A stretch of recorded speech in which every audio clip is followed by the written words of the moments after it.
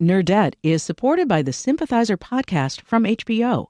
Join host Philip Nguyen in conversation with the cast, crew, and author Viet Thanh Nguyen as they discuss the making of this historic HBO original limited series. Stream new episodes of HBO's The Sympathizer Sundays exclusively on Max. And listen to the Sympathizer podcast wherever you listen to podcasts. Think on your feet for our Fast and Curious 5K, a one-of-a-kind race hosted by WBEZ and the Chicago Sun-Times on Saturday, July 27th at Humboldt Park. More info and early bird registration at wbez.org/events. From WBEZ Chicago, this is Nerdette. I'm Greta Johnson, and Nerdette is a show where we talk to your favorite or soon-to-be favorite people, and sometimes we talk about some of your favorite or least favorite topics, and this week we are talking all about money. Because here's the deal, right? I mean, I think a lot of what Nerdette is about is how to be a grown-ass woman in the world, and money is weird and hard and kind of awkward. I think the first time money really came up as a subject on this show was about a year ago when our guests were the co-hosts of the podcast Call Your Girlfriend. And for homework, Aminatou Sow said this. My other homework is that you should make a financial goal for next year for yourself. No matter how big or small, whether it's like finally checking your bank account every day or having a savings goal in mind or talking to somebody about getting your finances right, make a financial goal, stick to it. So in that audio, you can literally hear how exasperated and already exhausted I am just by the idea of dealing with my finances. It's hard, and for so many of us, money is just like a thing that happens to us instead of something that we can really take charge of. So we're going to take charge of it right now.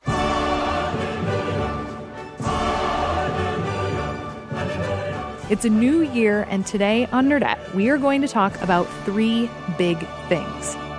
Thing the first, how to manage your finances. Thing the second, when you are about to get a new job, how to negotiate a higher salary. And thing the third, and maybe the most important one, is how to ask for a raise in a job that you're doing and probably doing really well, goddammit. And the person to help us with that is Lindsay Stanberry. She is the work and money director at Refinery 29. She's also the author of a book called Money Diaries, Everything You've Ever Wanted to Know About Your Finances and Everyone Else's. Lindsay, welcome to Nerdette. Thank you so much for having me. So why do you think this is a thing that people should be doing, especially right now in 2019? I think especially in this political climate where we feel often helpless, taking care of your money and negotiating a raise and fighting for your own personal, self-worth it's a game changer. And if we're all doing it, then it's going to create a movement. And I know it's hard to focus on an individual level, but I think that taking charge of your money right now is something that we can all actually do. So this book is full of really great tips and tricks. And I think one of the kind of foundational ones that I would love to talk with you about is the idea that you should know your numbers. Can you talk a little bit about that? Yeah. So just starting from the very beginning, how many people don't know how much is in their checking account or the actual number of their student loan debt? It's crazy to me. I mean, I even had to look up when I was writing the book to see how much I was contributing to my 401k because that was something that I set up and then didn't even think about again. Right. And I was like, wait a second. What is that? What is that? How much is in that account? Am I on track? What is on track? So I think that just sitting down and writing down those numbers can be really empowering and also help you kind of begin to lay the groundwork for what do you want to do with your money? That's the other thing is so often when we talk about our finances, it's kind of this nebulous, especially with retirement. It's so far off in the future, who knows? But let's set some concrete near-term and long-term goals that you can get excited about that can make managing all of this feel better. And another number you talk about that's important is your credit score. Yeah. I tease in the book that I bet you know your SAT score and not your credit score. Right? That's that number from I'm not going to say how many years ago. But yeah, and it's an important number to know. It impacts so much of your life. I mean, some people's employers even look at what their credit score is before they make hiring decisions. That seems problematic to me. yeah, it's hugely problematic, but it is also happening. Yeah. So it's this like balance, right? It's like, this is a problem, but we have to like kind of play within the rules, unfortunately.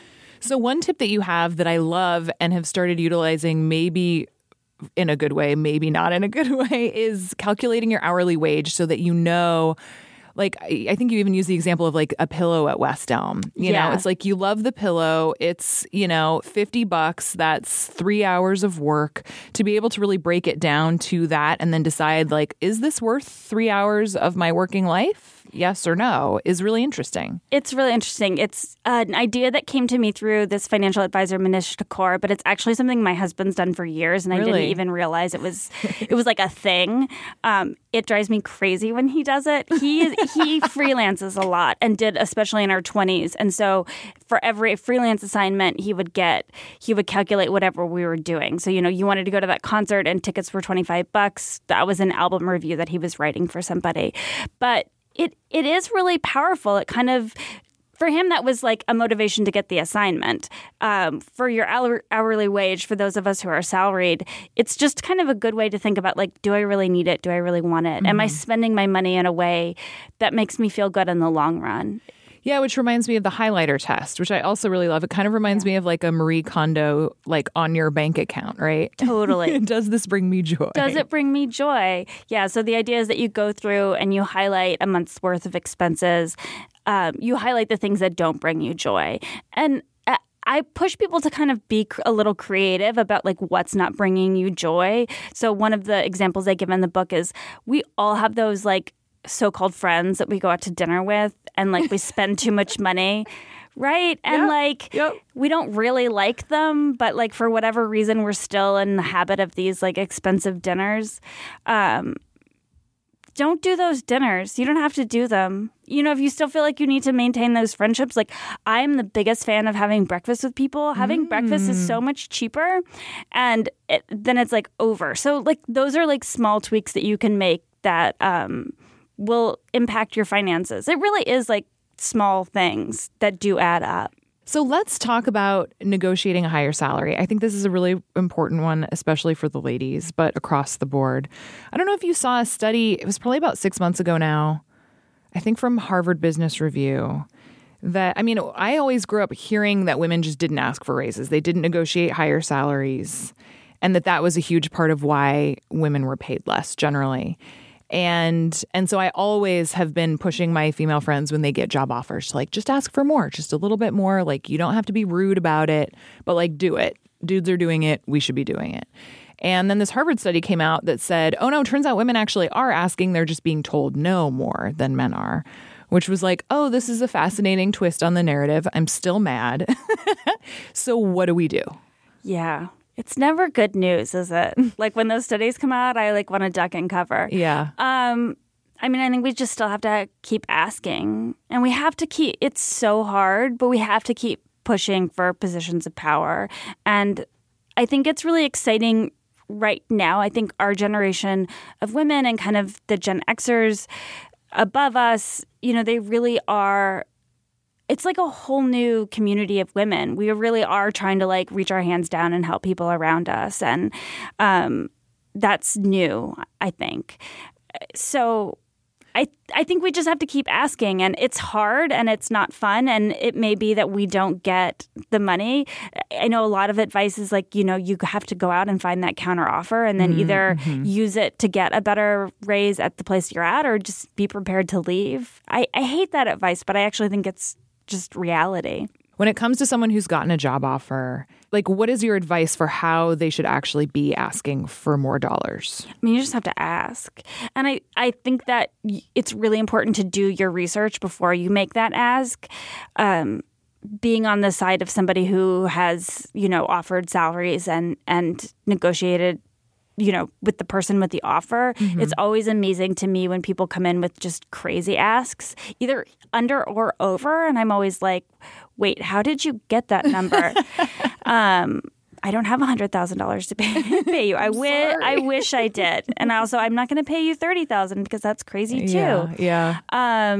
Well, and a lot of it, too, as you talk about, is the idea that you need to know like the entire spectrum of the offer, right? Like vacation time is worth money. So are sick days. Yes. So is the retirement match. So is healthcare. Like these things all, you really have to be able to look at the entire picture in order to understand what your salary actually, what piece of that represents. Especially your current salary when you're going out to look for a new job. I think it's so important. I was so foolish about this when I was younger. I had no idea that how much my health insurance was worth or how much my vacation time was worth or that bonus that I got and how that all really adds up to your total overall package. It kind of makes you feel like a rock star when you like write that stuff down. But then when you go out and negotiate a new job offer, you need to make sure that you're getting more than that, which is hard. And that's also why I recommend women don't just talk to women about salary ranges, talk to men, because if they are making more than us, you should know. And making it ranges also makes people feel a little bit more comfortable sharing that information. Another piece of advice you have that I think is really great is the idea of talking to a recruiter, someone who's familiar with sort of the industry as a whole across the U.S., whatever job that you have, to say, this is the career I'm in, this is the career I want. Like, what can I look at in terms of some ranges that make sense? Yeah, and the beauty about working with a recruiter is like, they have no preconceived notions about you. There's nothing on the line for them. It's not about you at all. It's not about you at all. They're just going to tell you some numbers, so you don't have to be so awkward about it. But I would recommend talking to a couple of recruiters because I've heard women say that they get different ranges from different people, and I thought that was really interesting. So let's talk about you're in your job, you like it a lot, you're happy to be there, but you really feel like you should be making more than you are. What is that conversation like? That's really proving your worth to the company, right? I think it's really important to remember, especially for us who are passionate about our jobs and our work is very personal, it can be hard to kind of divorce yourself from feeling like what you're being paid is a representative of how much you're worth to the company. But you really do need to sit down and figure out like how you are helping the bottom line. And numbers are the best way to do that. So whenever you get like a nice email from your boss or your boss's boss or a colleague, like write that stuff down. And I find the best thing to do is to like actually make a list of all the awesome accomplishments that you've had when you go in for that raise to make your argument and be super positive. It can be such an awkward and like emotional filled thing. But if you go in swinging, you're setting yourself up for failure.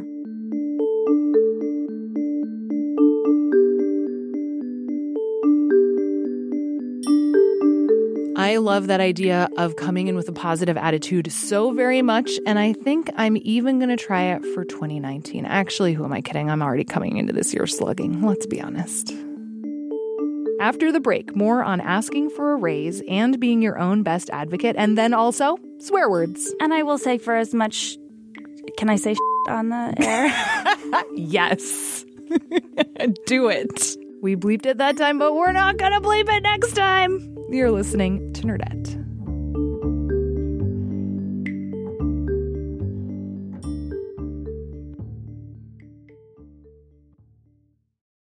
Nerdette is supported by the Sympathizer podcast from HBO.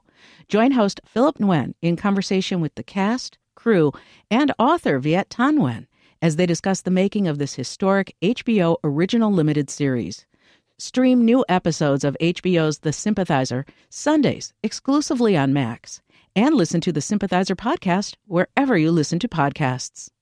Think on your feet for our Fast and Curious 5K, a one-of-a-kind race hosted by WBEZ and the Chicago Sun-Times on Saturday, July 27th at Humboldt Park. More info and early bird registration at wbez.org/events. So, Lindsay, another really good piece of advice from this book is the idea of having a money mantra. What does that mean? Yeah, I love a money mantra. Like I've said before, money and money management can feel really abstract.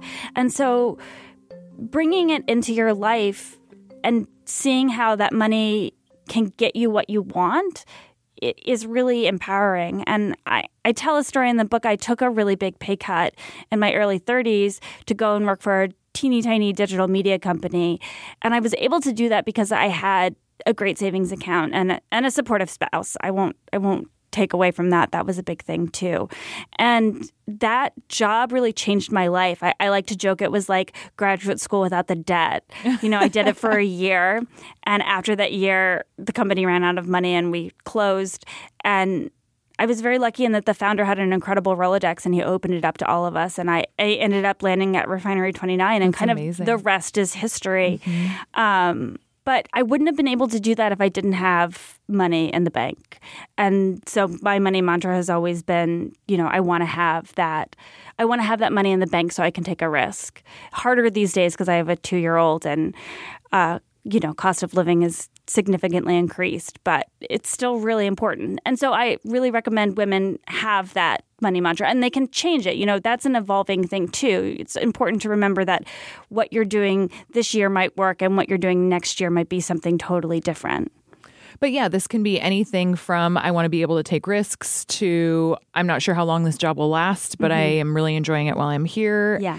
To I want to buy a house in the next 3 years. I want to own my own business. I never, ever want to have a boss again. I think that there are things, you can be as concrete or as fun as you want to be with it.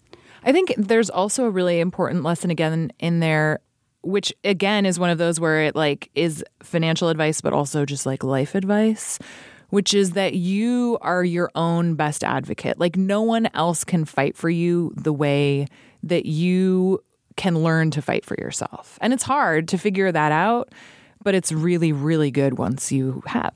It's really hard. I think that women are really good at advocating for other people. And it's kind of like you have to pretend that you're the person, you're your friend, right? What would you tell your friend? That's what I always do to myself. It's okay, this is all the really good advice that I give other women. Now I need to channel it and actually take it myself. It's so hard, It's really funny to hear you say that because I feel like this is a conversation that I am constantly having with my closest girlfriends. If we could just negotiate each other's raises, we would have so much more money. Wouldn't that be so nice? I had a really good boss who was also a friend, and she was such a good advocate like that. She would come to me and be like, so this is what they're asking. And I'm like, they can't offer me that. And she would always go back and fight for me. And would we all have bosses that were like that? It would make our lives so much better. Hopefully, the farther along we get, the more likely that is for that to happen, right? And I will say for as much... Can I say shit on the air? Yes. Do it. For as much shit as we give men, so oftentimes they are really great advocates. And figuring out who the male allies are and really, leaning on them is not a bad thing. What do you say to someone who is telling themselves that they shouldn't get a raise? Oh, that's crazy. I do find that people really talk themselves out of wanting and needing. And I was having this conversation recently with a colleague who got a promotion without a raise. And she was like, but things are bad right now. And I was like, well, yeah, I know things are bad right now, but you got a promotion, it needs to come with a raise. So I would say that we need to remember that that's what comes back to making that list and reminding the company what you're doing for the bottom line and remembering all your goals and your accomplishments and that you do deserve the raise. So that's an interesting hypothetical because I know of a lot of people who have found themselves in that situation actually. And it feels like if you miss the window of asking right away, then it's too late to ask and then you're hating yourself for not asking when you should have.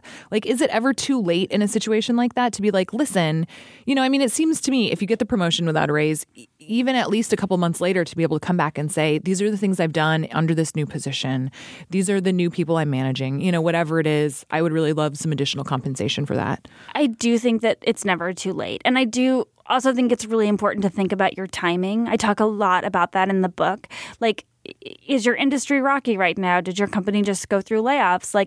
It's not unusual for a business to give you a promotion without a raise. And maybe they truly can't afford it at this moment. But that doesn't mean that you shouldn't let them know that, that's something that you're expecting at the end of the year or in the future. And to keep reminding them like, hey, I'm still here. I still need money. I still have needs.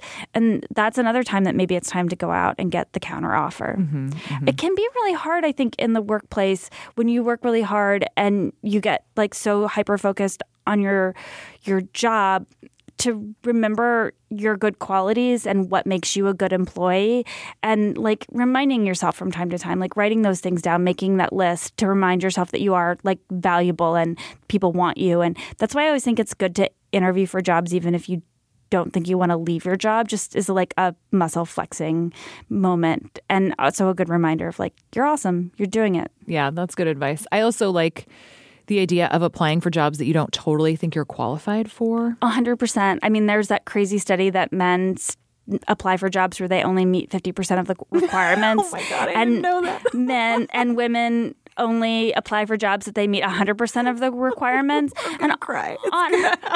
Honestly, if you meet 100% of the requirements, you're probably overqualified. Right. Yeah, you should be the boss of that person. The next job.